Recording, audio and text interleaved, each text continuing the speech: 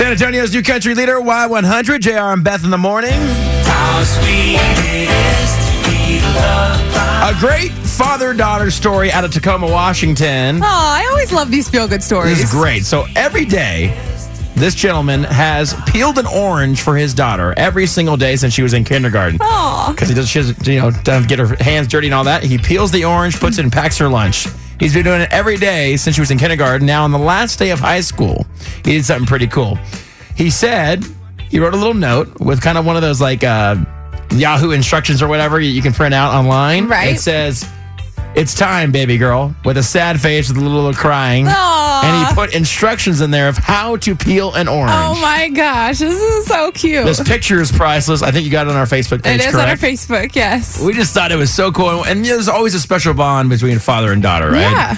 And the fact that he did it this way, I'm sure she was a little embarrassed when she opened it up in front of her, her friends, but she did tweet it. It had over 400,000 people liked the tweet. Now it was close to 500,000, 109 retweets.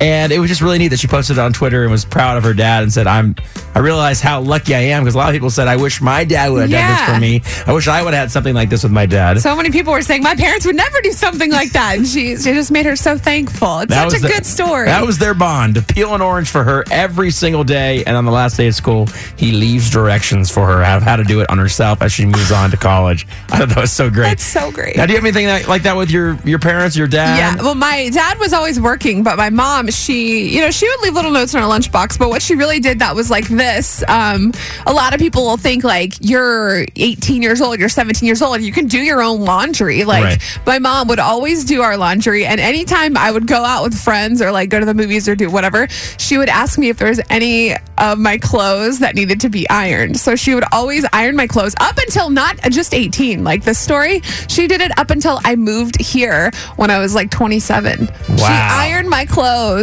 just because she loves me and she just wanted to help, and she just is the best mom ever. You know, and a lot of people could sit here and be negative about it and say, oh, you should be ironing your own clothes. And Your I'm sure mom shouldn't do that. I'm sure you know how to iron your clothes. The part is I do now. That's the connection that you have with your kid. I think that's so cool. So we wanted to see if you parents had anything that you still do for maybe your grown child that you've been doing since they were a little kid. Yeah, and you just love doing it. It makes you feel good. Absolutely. 470-5299. Hit us up.